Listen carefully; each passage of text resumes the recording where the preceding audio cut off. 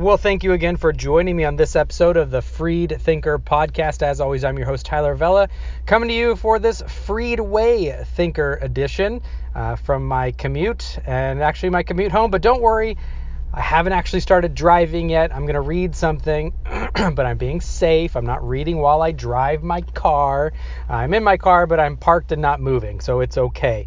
I want to talk about something that has come up several times in several different ways in my debate with Aron Ra, the follow-up conversation on his YouTube channel, in listening to the debate he had with Michael Jones from Inspiring Philosophy, which I'm actually on my way to go record a joint conversation with him and possibly Robert Rowe at Sentinel Apologetics, recapping some of our conversations and frustrations in dealing with some of Ra's arguments. But it reminded me of something.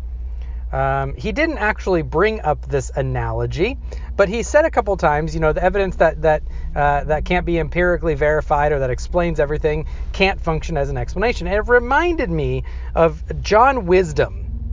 Yes, that's not his name. I'm not allegorizing someone as wisdom. His name is John Wisdom.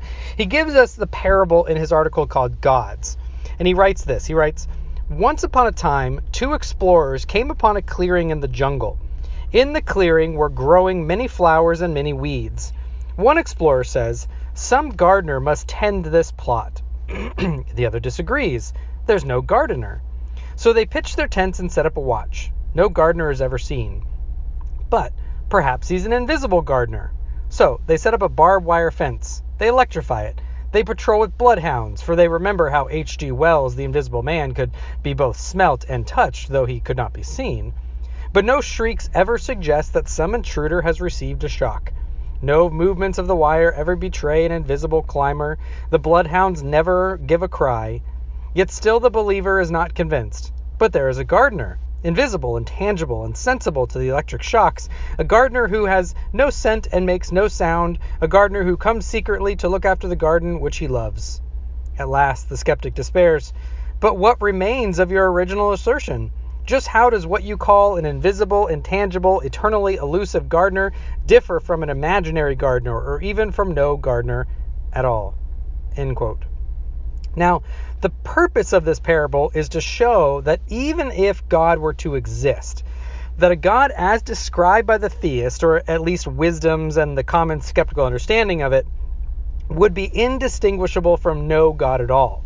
So, why not simply accept Occam's razor and believe that there is no God at all, and rather than believe in an invisible, intangible, eternally elusive one?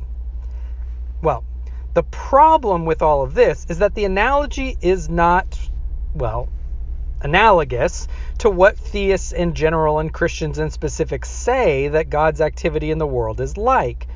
Let's just alter the analogy a bit to make it actually analogous, and you'll see the obvious differences. Okay, this was how I wrote out the analogy. Once upon a time, two explorers came upon a clearing in the jungle. In the clearing were growing many blue flowers and many weeds. When they looked more closely at the garden, they found that it was actually extremely well tilled, that the flowers, not indigenous to the jungle, had been planted there, all of them blue. They found an intricately designed watering system whereby the foreign plants would be kept alive, and without it, they would not only die off, but they never would have been able to be planted in the first place.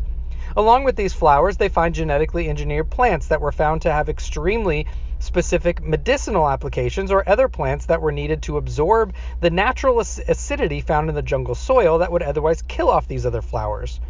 One explorer says, "Some gardener must tend this plot."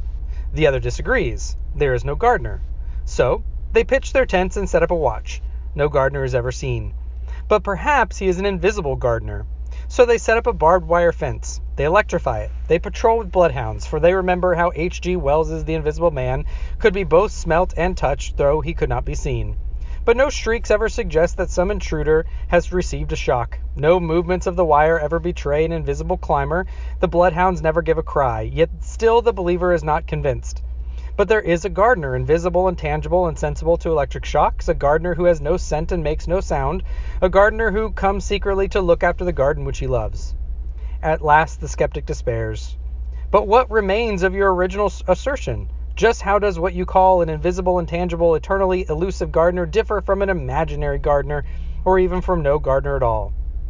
And yet, later in that day, the skeptic comes down with a very severe illness, unknown to either explorer. He is sick for several days, and it looks as though he's going to die. Suddenly, one morning, they both awaken to a man from Tribe X in the jungle standing above them. The tribesman states that the gardener of the forest has directed him to come to the garden and tell the men that he found that all he has to do is to drink tea made from the red flower in the garden because the gardener put it there the night before for the dying explorer. They look and find that where all the flowers had previously been blue, there was now a small patch of red flowers. Later in the day, a man from Tribe Y comes and tells the explorers the same thing, even though the tribes have no knowledge that the other even exists. At dusk, 5 more villagers from previously unknown villages, all unknown to each other, come and tell him the same message about the gardener. After drinking the tea, the explorer recovers. Now what should the skeptic think? That it is all coincidence, that there just has to be some natural explanation for it all because there's no direct empirical evidence of the gardener?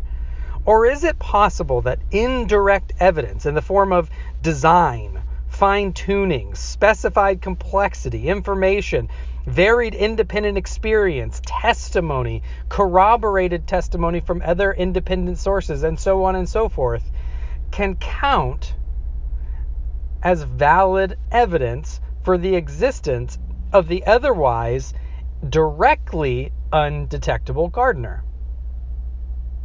It seems obvious to me that when Ra and others demand quote-unquote scientific evidence, but don't allow for these types of explanations, don't allow for the types of explanations from design and fine-tuning, because for those to work, you need to presuppose God. And I say this as a presuppositionalist. If we were talking about logic, that's fine. I'm actually granting them that let's allow them the use of logic.